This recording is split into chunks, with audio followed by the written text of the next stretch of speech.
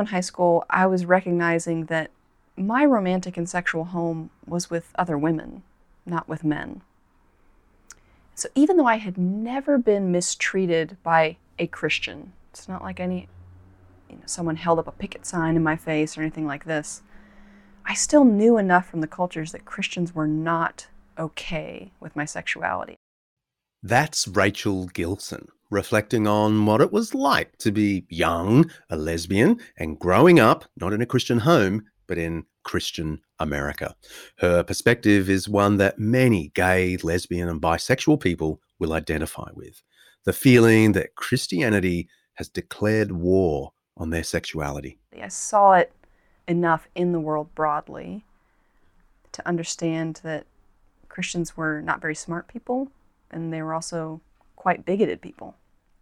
So who wants to hang out with stupid bigots? You know what I mean? Like, that's not my idea of a good hobby, Sunday mornings with the dumb club. Smart, sophisticated, with a love for big ideas, not small minds. Rachel sounds like she could be the poster girl for that common critique of Christianity, that it's unhelpful and unhealthy for those with lesbian, gay, or bisexual orientations. Except that's not the story she tells.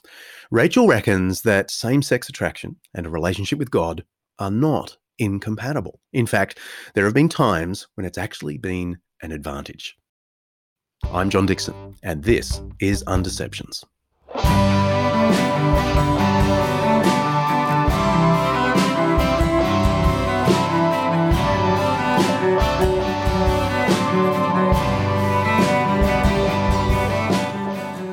Undeceptions is brought to you by Zondervan Academic and their new 3-volume publication, Collected Essays of N.T. Wright.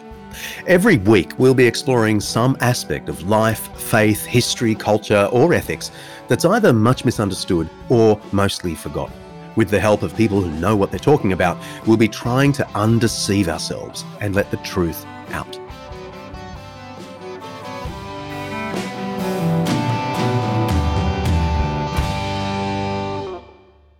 Rachel Gilson is a Christian who is sexually attracted to other women. And that gives you all the hints you need to know that this is a complex story. Now, the extremes on either side of the LGBTI debate tend to offer simpler narratives. Some traditionalists may want to hear how Rachel's been healed from this besetting sin and that her outlook is now strictly heterosexual.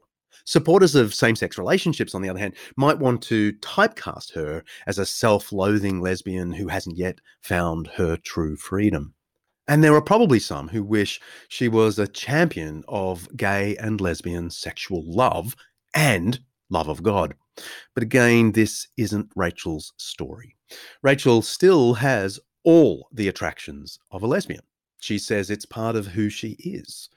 And she also has all the commitment of a Bible-believing, born-again Christian. She says that's what she's been called to. Rachel doesn't fit the mold, either mold. But it's not because she grew up owing some cultural loyalty to the Christian faith. Rachel was born into a white picket fence, church on the corner kind of Christian America, but she never bought into that culture. My perception was that Christians were people who didn't want to think about answers for the big questions of life for themselves. They just wanted to receive something simple, something saccharine, and then just move on with their lives. I have always been interested in big ideas. It's just part of my makeup. And as a kid, 13, 14, I thought, well, maybe some people around me know. I kind of grew up in an area where there were a lot of people who went to church. So I started talking to my peers about what they thought, and I would just get these blank stares or stammering answers, and I thought, uh-oh, this doesn't seem to be preparing my fellow classmates very well. And I went to a couple youth groups, kind of trying to hear from maybe older people about what Christianity was, and it all just seemed sort of silly, not really relevant to the questions I wanted to know. Rachel's sexuality was one big question. The existence of God was another. And they both followed her into college, one of the best in America. Let's take a little side turn. At Yale University, you started to think of God.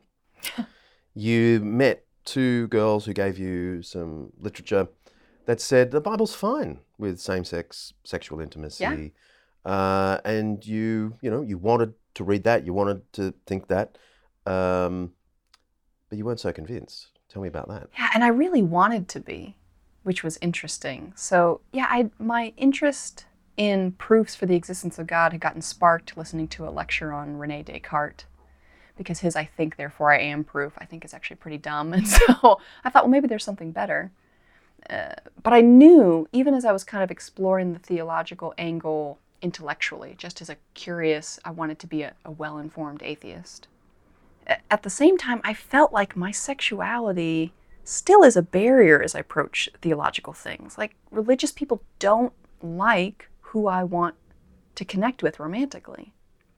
But the fact that the only two people I knew at Yale who identified Christians were these women who were dating each other, and who seemed like quite pleasant people, I thought, well, maybe they have access to something I don't know. And they gave me this packet of information explaining how the Bible actually affirms same-sex relationships. And I'm not even saying I was an objective reader. Like, I really wanted to believe in the information they were giving me. Not even because at that point I was saying I wanted to become a Christian, but I just thought, well, that would be so freeing, maybe. The idea that this ancient thing and this powerful thing could have space for someone like me, it seemed really attractive. And so I remember ripping through that packet, and it had a great sense of internal consistency. Like, it made sense as I was reading it, and that felt very comforting. But then I thought, well, okay, I should probably actually read the Bible verses that it's claiming to interpret. I didn't have a Bible, so I had to pull them up on my ancient Dell laptop, This is back when you had to open it with two hands. It was so heavy, right? And as I was pulling up the Bible verses on the computer and the things around it, its context, and then what this packet was saying, it was like I couldn't find the actual connection. My heart just sort of sank. I kind of felt duped, you know what I mean? Like I had been swindled a little bit. And I was sort of angry at myself for thinking that there was a loophole. Rachel's quest to understand God and his opinion of her same-sex attraction is the subject of her lovely new book, Born Again This Way, Coming Out, Coming to Faith, and What Comes Next. We'll put a link for you in the show notes. It's a fascinating story of a young, smart woman who has too much integrity to just believe what she wants to believe. I couldn't put this book down. I kept on thinking, but what about? But what about? And I'm so glad I got to put all my questions to her. You write, on February 12, 2004, I was about midway through reading C.S. Lewis's Mere Christianity. Suddenly, I was arrested by the reality that there really was a God. Okay, how on earth did that happen? So it's interesting. I really wish I knew like what page I was on in Mere Christianity. Like I wish I knew what paragraph it was. Honestly, I was just sitting leafing through it because it was more interesting than the homework I should have been doing. But I was sitting there in the chair and I was just overwhelmed. It's hard to explain if you've never had an experience like it, but there was like a pause, like a check in my heart. And how do I even describe this? It was almost like, it's not like I saw it physically with a vision, but it was like mentally, it was clear as day to me that not only did God exist, like a God, some sort of generic store brand God, but that the God who existed was transcendent, was perfect, was everywhere, and had made me, and therefore I was going to owe him an account. So, I mean, really what I was perceiving was the fact that God is holy, but I didn't know that vocabulary word. It was the feeling of those attributes of his and my natural relationship to him that just suddenly bore down on me. So would you describe this as emotional, spiritual encounter, or was it intellectual as well, or none of that? My intellect was certainly involved. I was understanding the concepts, but the thing that landed on me with the most force was an emotional and a spiritual sense, which, I mean, I've always been sort of naturally superstitious, or Sorry, that's actually literally the wrong word. I have always naturally been anti-supernatural. I was a materialist. I thought everything that we see is everything there is. So it's not like I was a person who was into New Age type stuff or who was particularly interested in, I don't know, astrology, right? The thing where you read the signs. Like I thought that was all hocus pocus. So to have an experience that really was both intellectual but highly spiritual, like I was out of my element immediately. And I was also feeling a lot of fear. Intellectually honest to the core, Rachel knew that her realization about God probably required more than acknowledgement. It might require change. In that moment where I felt fear, I also recognized, I think through the work of the Holy Spirit, that part of the reason Jesus had come was to place himself as a barrier between God's wrath and me. And that the only way to be safe was to run towards him, not away from him. So I automatically, in my relationship to this holy God, he was providing me a way out. So I was like, okay, so I need to accept this. I can't just pretend it's not true because it's inconvenient for my life. But where that left me, I got involved in Yale's Christian fellowship, having a great time, but immediately I had on the one hand a knowledge that God's word said no to same-sex lust and sexual relationships. Like that was just clear to me. And I've since learned Greek and Hebrew, and it's still clear to me in the texts. But on the other hand, my attractions to women weren't going anywhere. And it's been 16 years, and my attractions to women haven't gone anywhere. So I really was sitting in the puddle of, why do you say that, God? Like, what if you could just tell me why, then I would obey with perfect joy and obedience, which is ridiculous, of course, but sometimes arguing with God is a little bit ridiculous. And one of the things that God really pressed me on at that time was, what if the most important question isn't, why am I saying this? Why am I asking this of you? Not that that isn't important, but what if the more important question is, can you trust the one who's asking it?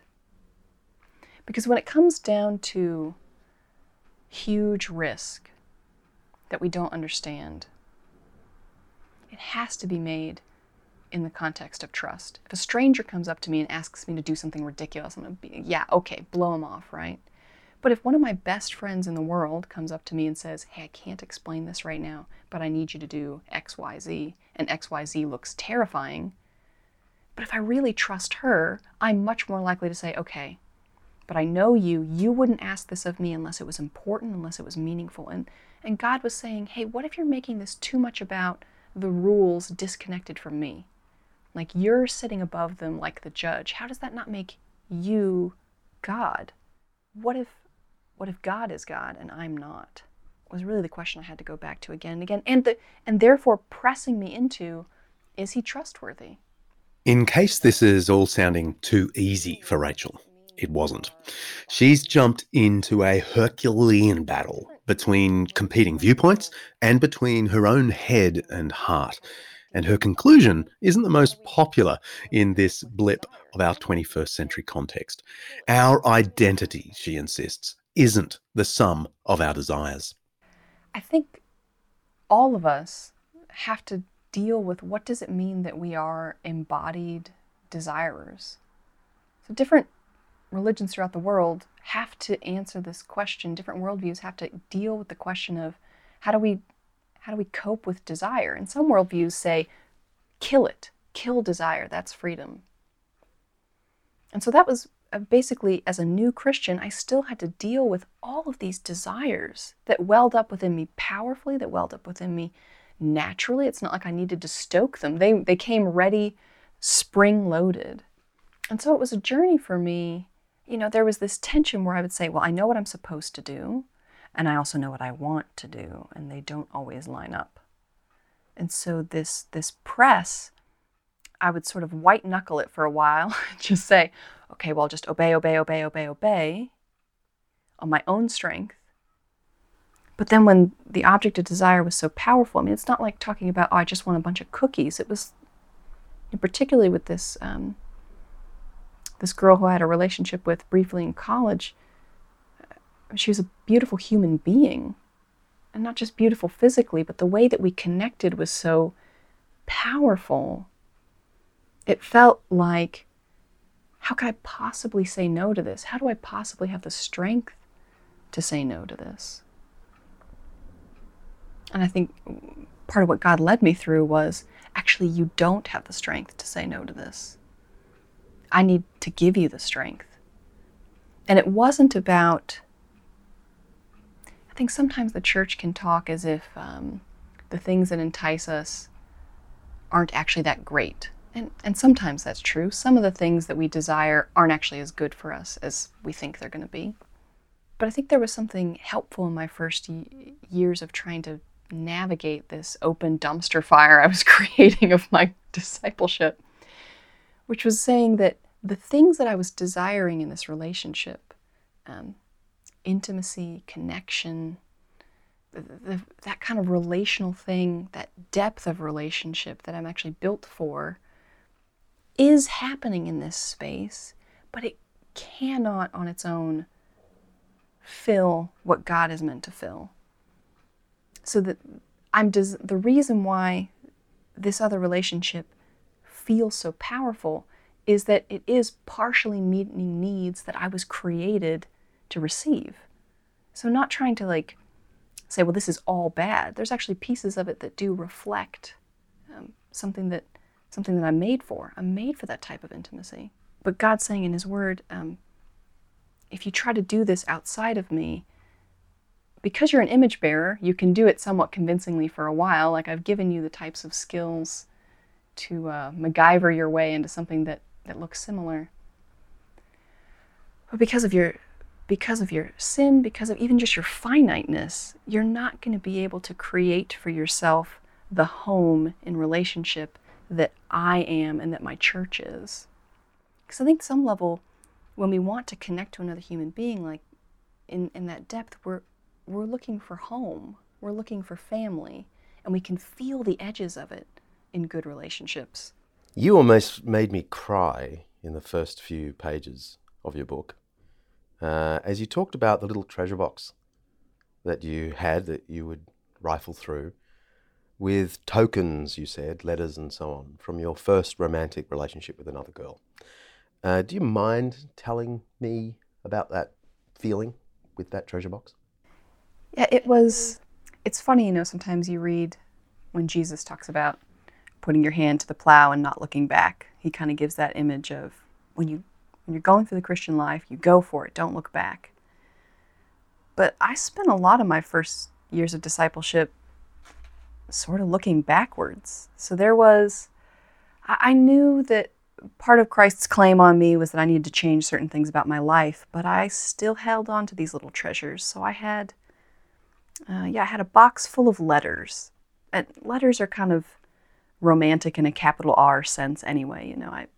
They're better than emails. They're these physical things. You can see the handwriting. You can still smell what was going on with it. And I had kept a lot of these letters and photos and little artifacts from my first serious girlfriend. And even now I'm sort of like, how exactly did I justify that? Because it never led me to a good place necessarily going back to it. I would kind of get wistful, nostalgic for this life that I had left, this life that maybe theoretically I could have jumped back into.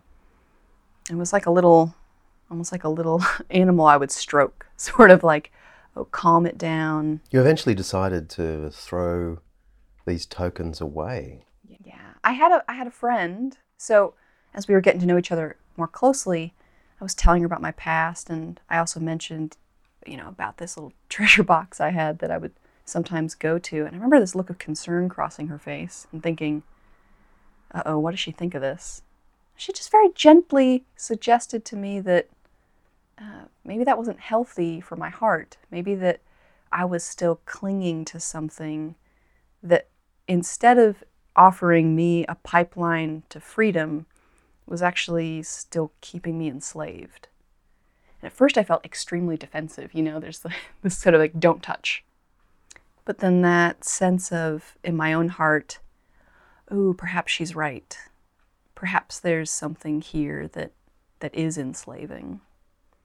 So I sat with the box. I mean, so many times I'd sat with this box and opened it up, kind of ready to feed the nostalgia, kind of ready to go into that. I'm kind of a melancholy person, so I like that mood. Instead, I remember sitting with it and thinking, could I really trash this whole thing? It was a kind of break with my old life that I'd said I'd made, but there was something more real about the actual artifacts going into the garbage can, or really recycling. Most of it was recyclable.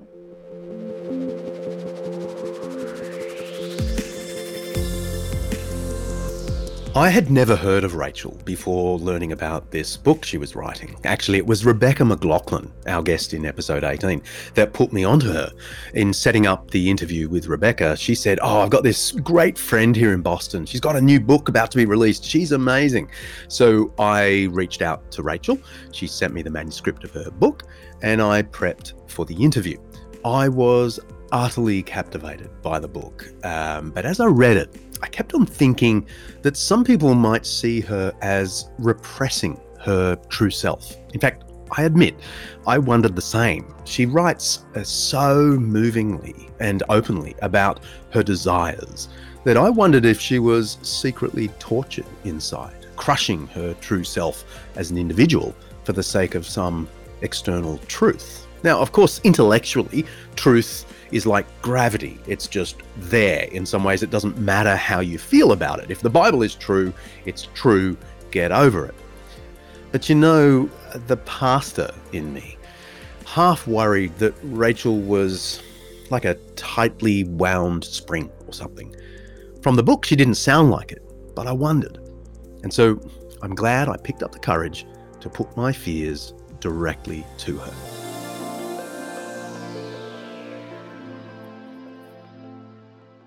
Some listeners will just say you're trying to deny your true self, your true identity. What might you say to help them see it from your perspective? I just wonder where it is we get the idea that our authentic self is every single desire that we have. It seems sort of given in the culture that I'm in here in Boston, culture that is sort of all over the Western world, that your true self is, you dig deep, deep, deep to find it.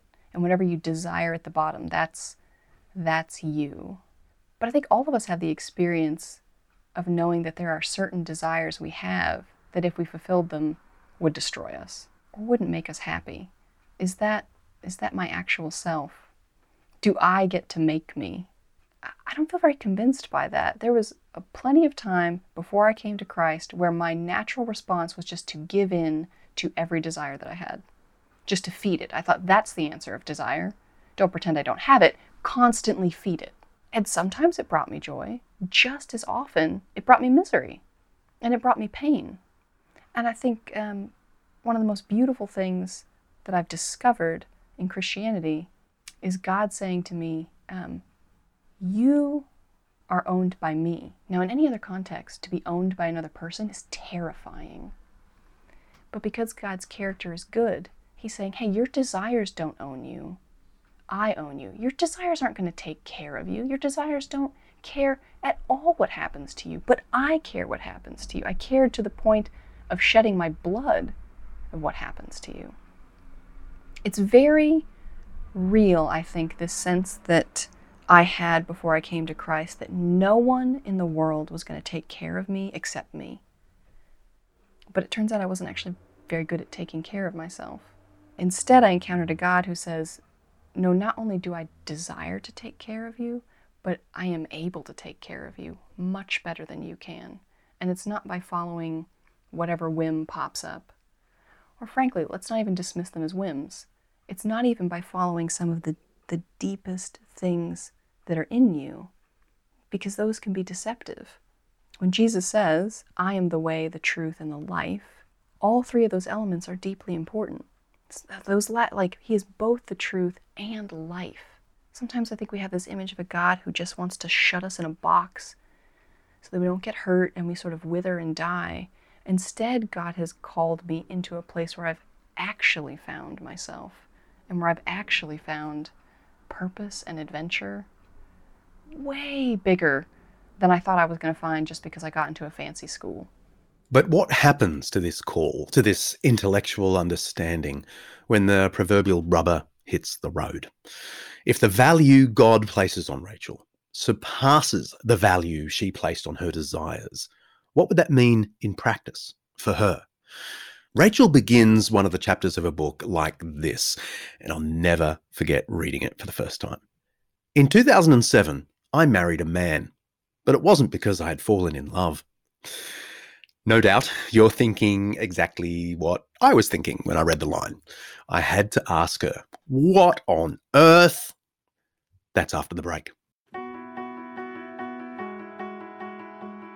This episode of Undeceptions is brought to you by Zondervan Academic's new book, The Truth in True Crime: What Investigating Death Teaches Us About the Meaning of Life, by acclaimed cold case homicide detective J. Warner Wallace. After years of investigating the causes behind deaths and murders, chasing leads and solving crime, Wallace decided to focus some of those same instincts on the most notable death in human history, the death of Jesus. And while a few of Wallace's cases remain open, unsolved mysteries, the death of Jesus obviously wasn't one of them. His investigation transformed him from atheist to believer. Many of us are hooked on the latest true crime podcast. I'm looking at you, my darling buff. But Wallace reckons there's more than mere entertainment to be found in some of the big murder mysteries of his career. The Truth in True Crime offers some of the lessons Wallace has learned about human nature from both his murder investigations and ancient biblical wisdom. It's a cool idea for a book. You can pre-order your copy of The Truth in True Crime by J. Warner Wallace now on Amazon, of course, or even better, head to zondervanacademic.com/undeceptions. Don't forget to write /undeceptions. zondervanacademic.com/undeceptions.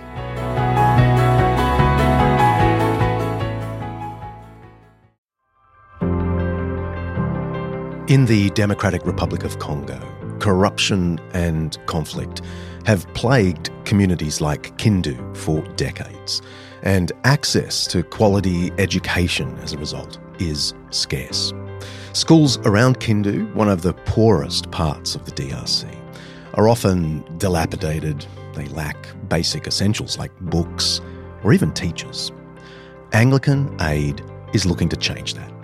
By making a tax-deductible donation to Anglican Aid, you can play a crucial role in providing the tools and resources necessary to transform children's lives. Your donation will help workers on the ground in the DRC to rebuild classrooms, supply materials for students, and offer comprehensive training for educators. Already, there's been incredible progress. 5 schools have been renovated, with over 600 students enrolled and thriving. But there's still plenty to do. Please visit anglicanaid.org.au/undeceptions to lend your support to an organisation Buff and I have long trusted. Help empower children to do what we frankly take for granted: chase their dreams and build a brighter future for themselves and their communities. Go to anglicanaid.org.au/undeceptions. Thank you.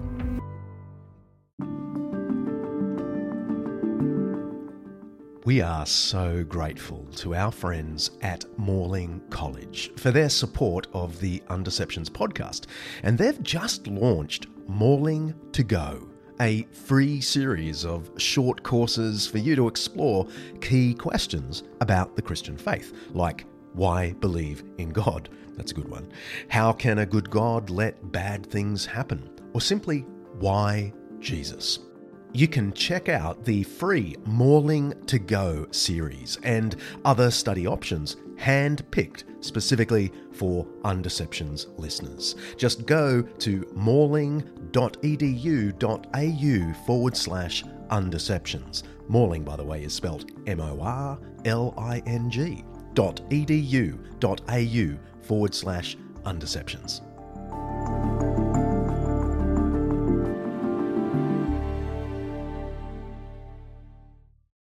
you start one of your chapters. In 2007, I married a man. But it wasn't because I had fallen in love. That idea might surprise you. It surprised me too. Well, indeed, when I read that line, I was, what? So, come on, tell us about that. Because I can think a lot of listeners are going, oh, that's highly suspicious. She's obviously just buried herself in the opposite of herself. Yeah. Right, and so people will say, oh, so you married a man, so you never were really attracted to women anyway. I'm still experience attraction to women, so for whatever that's worth. Or, oh, you married a man, so you're just trying to make yourself straight or something. And I'm like, marriage isn't about that at all. But yeah, how in the world did I end up married to a man? And I joke with my husband, it's like, even to call him a man, we met when we were 19. We were like babies, really. So, when he and I first met, we were on this little Christian mission together. Summer camp, Kind of thing. And we both had a crush on the same girl, so not exactly the typical start to your love story, as it were. No, not typical. But he's a great guy. I mean, I wasn't interested in him romantically, but he's a wonderful guy, kind, affectionate, tender, full of integrity, like the kind of guy who makes friends really easily. So sometime later, after we'd met, I had kind of fallen in, as you alluded to, I talk about this in my book, I'd fallen back into an incident with my first girlfriend, which had kind of ripped me apart. And Andrew, who I eventually married, kind of came back into my life right at that point just to check in on me. And so we reignited our friendship in a place where I was just really tender and needed, the encouragement of a Christian brother. But then I started noticing quickly, I think he might like me, in that very childish like kind of way. And I was like, oh gosh, that's not how I feel about him.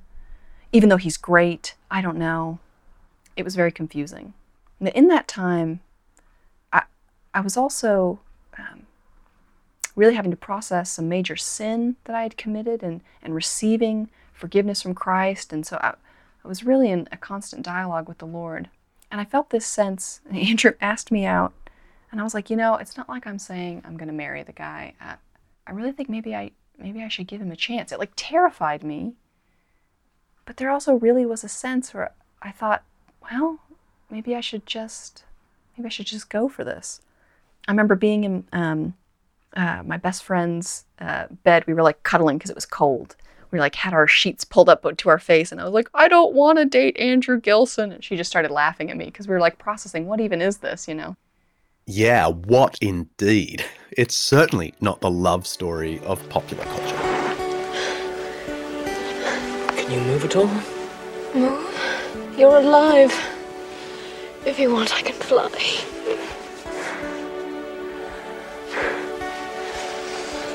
I told you I would always come for you. Why didn't you wait for me? Well, you were dead. Death cannot stop true love. All it can do is delay it for a while. I will never doubt again. There will never be a need. Now, if your stomach is about to turn with all that schmaltz, then you're in good company. That's the big moment in A Princess Bride, which my family loves. It's where Princess Buttercup finally gets to kiss her farm boy, Wesley. And then the young actor, Fred Savage, is about to throw up. But the whole thing is meant to be sickeningly sweet. This is one of the most celebrated romantic moments Hollywood has ever produced because it's sort of deliberately poking fun at our Western Hollywood obsession with romance in relationships. Rachel doesn't poke fun at romance, but she does raise an important question about it. Is romance essential for a lifelong, loving commitment? And so as we started dating, I realized that my affection for Andrew was growing. I mean, his love for the Lord, his decency as a human being. I was like, gosh, he really is wonderful. And so the brother affection was really strong. At the same time, I was like, oh, and I also think there is some level of romantic and sexual attraction here.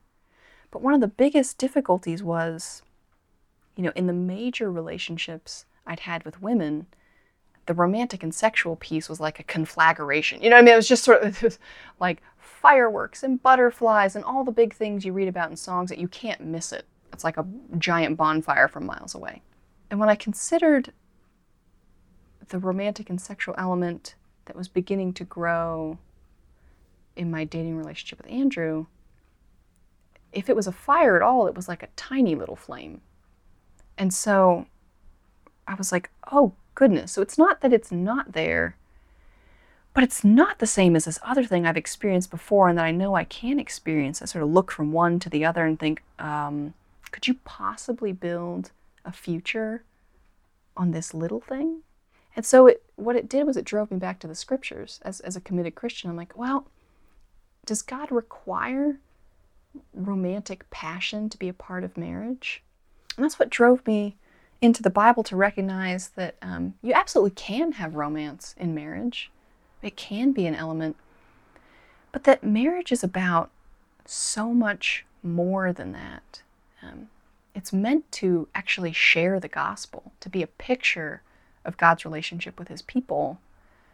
It's about a love that's committed for the distance, which I got married at 22. What 22-year-olds possibly know about that in practice? But I could see in Scripture that it was not a fickle thing. It was a thing that ran deep. It was a covenant. It was a promise to care for each other, to stand by each other, to pursue household together, to pursue gospel ministry together. And that, yeah, sex was a part of it, but just a part of it. And as I considered who Andrew and I were together, okay, so I could just look at the one little image, the tiny flame that was maybe the romantic and explicitly sexual piece. But when I looked at the whole picture of our relationship, I was seeing something that looked really fruitful. Like, this maybe is actually the type of partnership that God calls marriage to be. And what was really strange is, when I looked at Andrew, I was like, I think I love him, but maybe I'm not in love with him. Is that even allowed? Is that like a category I'm allowed to traffic in? But the gospel gave me freedom. And so I think I was able, actually, because of my same-sex attraction, to enter into marriage more soberly than some people who just kind of fall into it because they're so in love, and then wake up in 2 years and like, uh-oh, was this actually the life partner who was best for me to connect with? But let's be honest. I'm sure there are some listeners who have spent their whole lives attracted to people of the same sex. And this isn't necessarily the sort of connection they've imagined. Is sexual desire something we can turn on and off or redirect to the person of our choosing? How can Rachel, a woman consistently attracted to women, have sex with a man? Well, and so I think what's helpful to remember is, for God to call me into one marriage, he doesn't need to make me attracted to all men. I just need to be attracted to the one man he's called me to. And actually, in some circumstances, it's quite nice to not be attracted to all the other men. And I think everybody has this experience. Even people who identify as straight know that they're not attracted to all people of the other gender. They're attracted usually to a certain subset. So I think what I noticed in dating that allowed me to enter into marriage was I do have a level of sexual attraction here. It's maybe small, but I can build into it. And so, honestly, I just tried to sow into that, to cultivate that. Say, like, this is real and it's here, so I'm going to cultivate to it. I'm going to, it's like practicing medicine, sort of thing. I'm going to practice sex. But there was joy in figuring each other out. And honestly, as I've talked to my other friends who don't experience same-sex attraction but have entered into marriage, I think everybody has to figure out what sex is going to look like in their marriage. It's not like straight people immediately enter into marriage and are having perfect sex forever. There are a lot of couples that are figuring out one person in the couple has more desire than the other, or sex can be painful, or, there's actually all kinds of issues that can happen in the sexual relationship in marriage. So as I've been able to talk to people in my broader community, I've recognized, honestly, the ways that I've built into my sex life with my husband are pretty normal. there doesn't seem to be actually that different.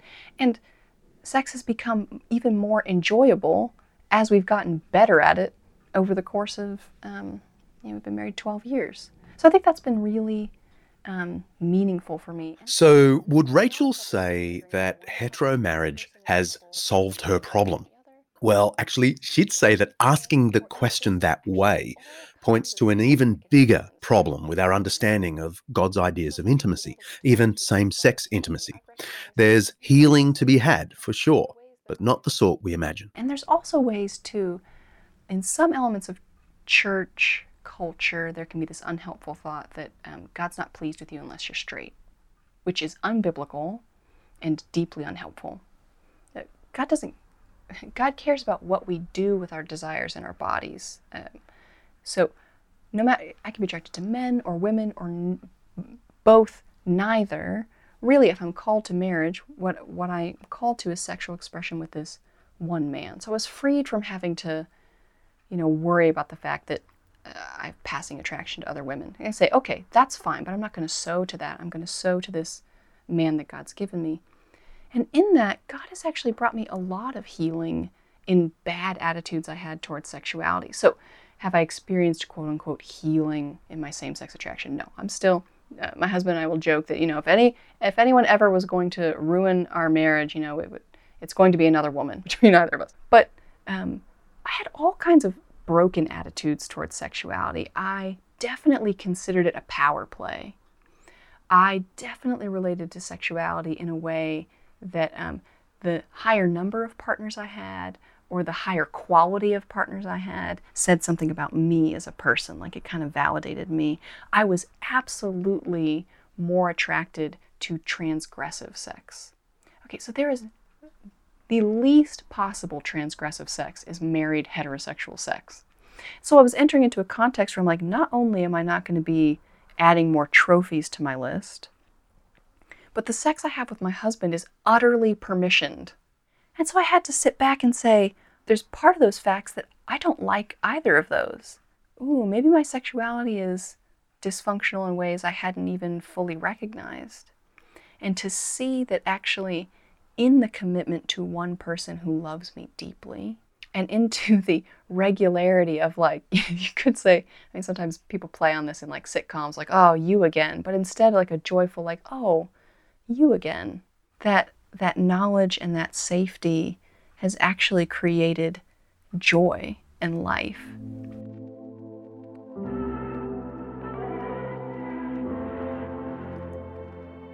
Let's press pause. I've got a 5-minute Jesus for you. The starting point for the Bible's teaching about sexual intimacy isn't this or that particular command. It's the Bible's vision of what the good is for sex. So Genesis 1 emphasizes procreation, be fruitful, increase in number, and all that. You turn over the page, Genesis 2 emphasizes the union of the complements of male and female in the context of their bond of pleasure. So it says, the man said, "This is now bone of my bone, flesh of my flesh. She shall be called woman. And that is why a man leaves his father and mother and is united to his wife, and they become one flesh." Now, whether or not we agree with this, the Bible's positive vision for sex is that it's for this threefold unity: pleasure, bonding, and procreation.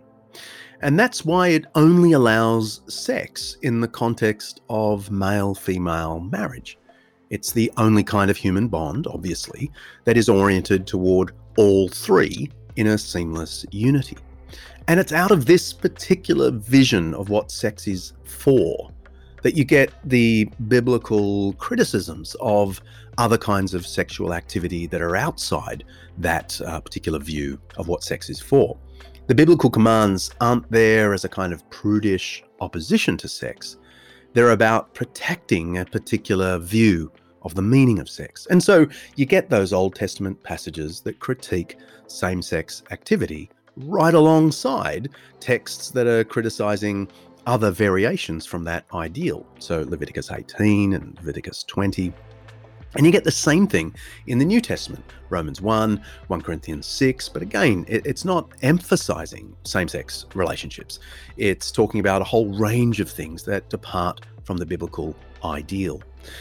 The thing is, Jesus himself reiterated the positive vision for sex found in Genesis. So in Matthew 19, Jesus actually said, "At the beginning, the Creator made them male and female, and said, for this reason, a man will leave his father and mother and be united to his wife, and the two will become one flesh." Jesus is confirming the starting point for thinking about all sexual intimacy, the union of the two complements of the human race, the male and the female. And it's from this starting point that Jesus criticizes all departures from this vision of the good for sex. And the word for these departures in the Gospels is porneia. That's the Greek term from which, of course, we get pornography and so on. So you got in Matthew 5:32, Mark 7:21, and other places.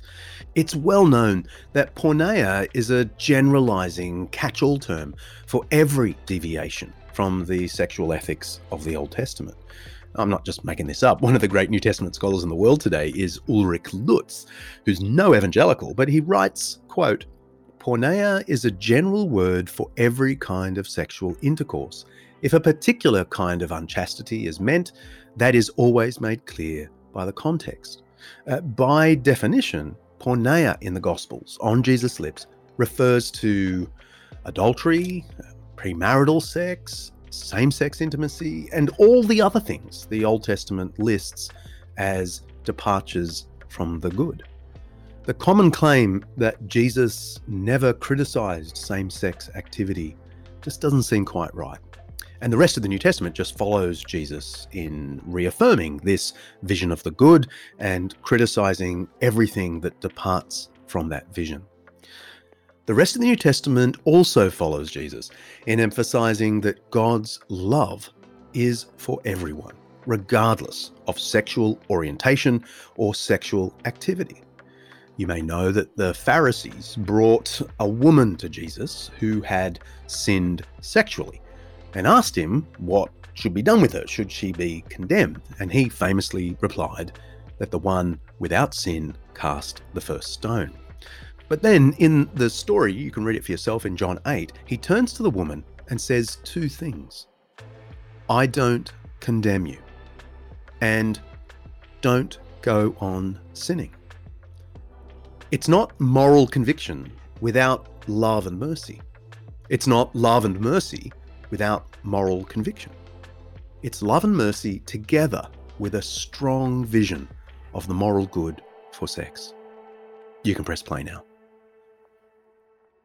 What can you say to my listener who is not a Christian, is same-sex attracted, knows it through and through, and is listening to this and thinking, no way, I just couldn't do it. This would be the end of me. I mean, honestly, I would resonate with that because you can both feel it internally, no way, this would be the end of me. And we also get all this messaging from the world that the way to be yourself is to full bore live into your sexual desires. So we've got this multi-directional thing telling us this is your life.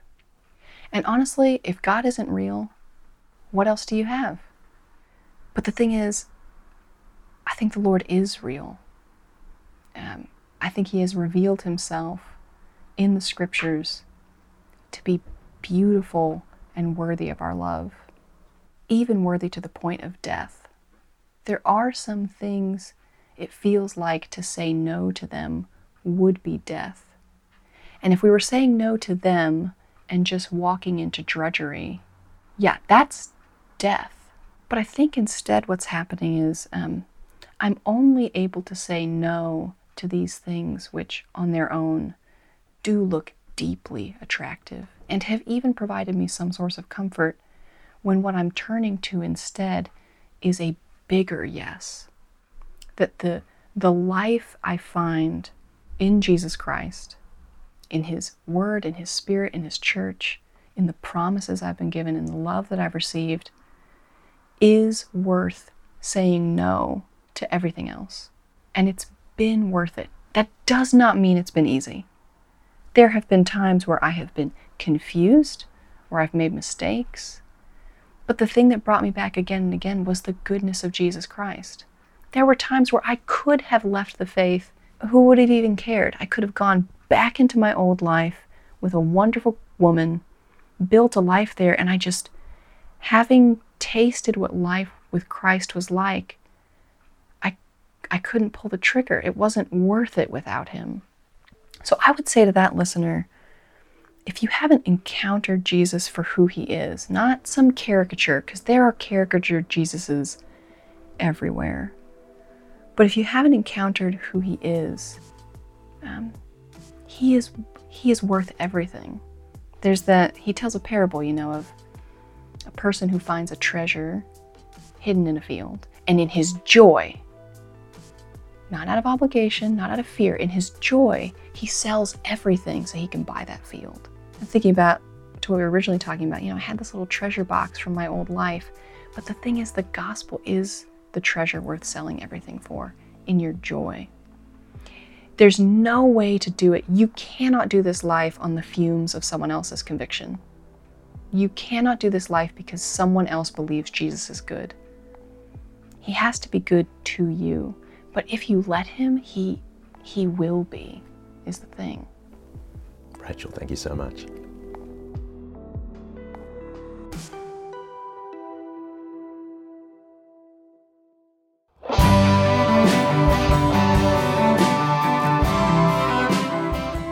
Got questions about this or other episodes? I'd love to hear them, and we'll answer them in our future season.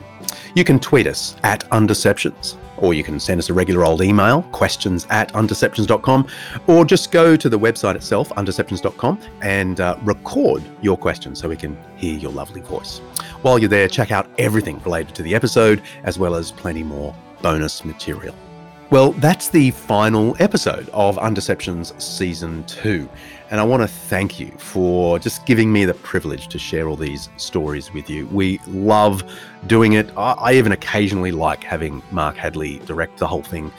And we're really looking forward to having another crack at it in Season 3. We're already working on some amazing interviews and episodes.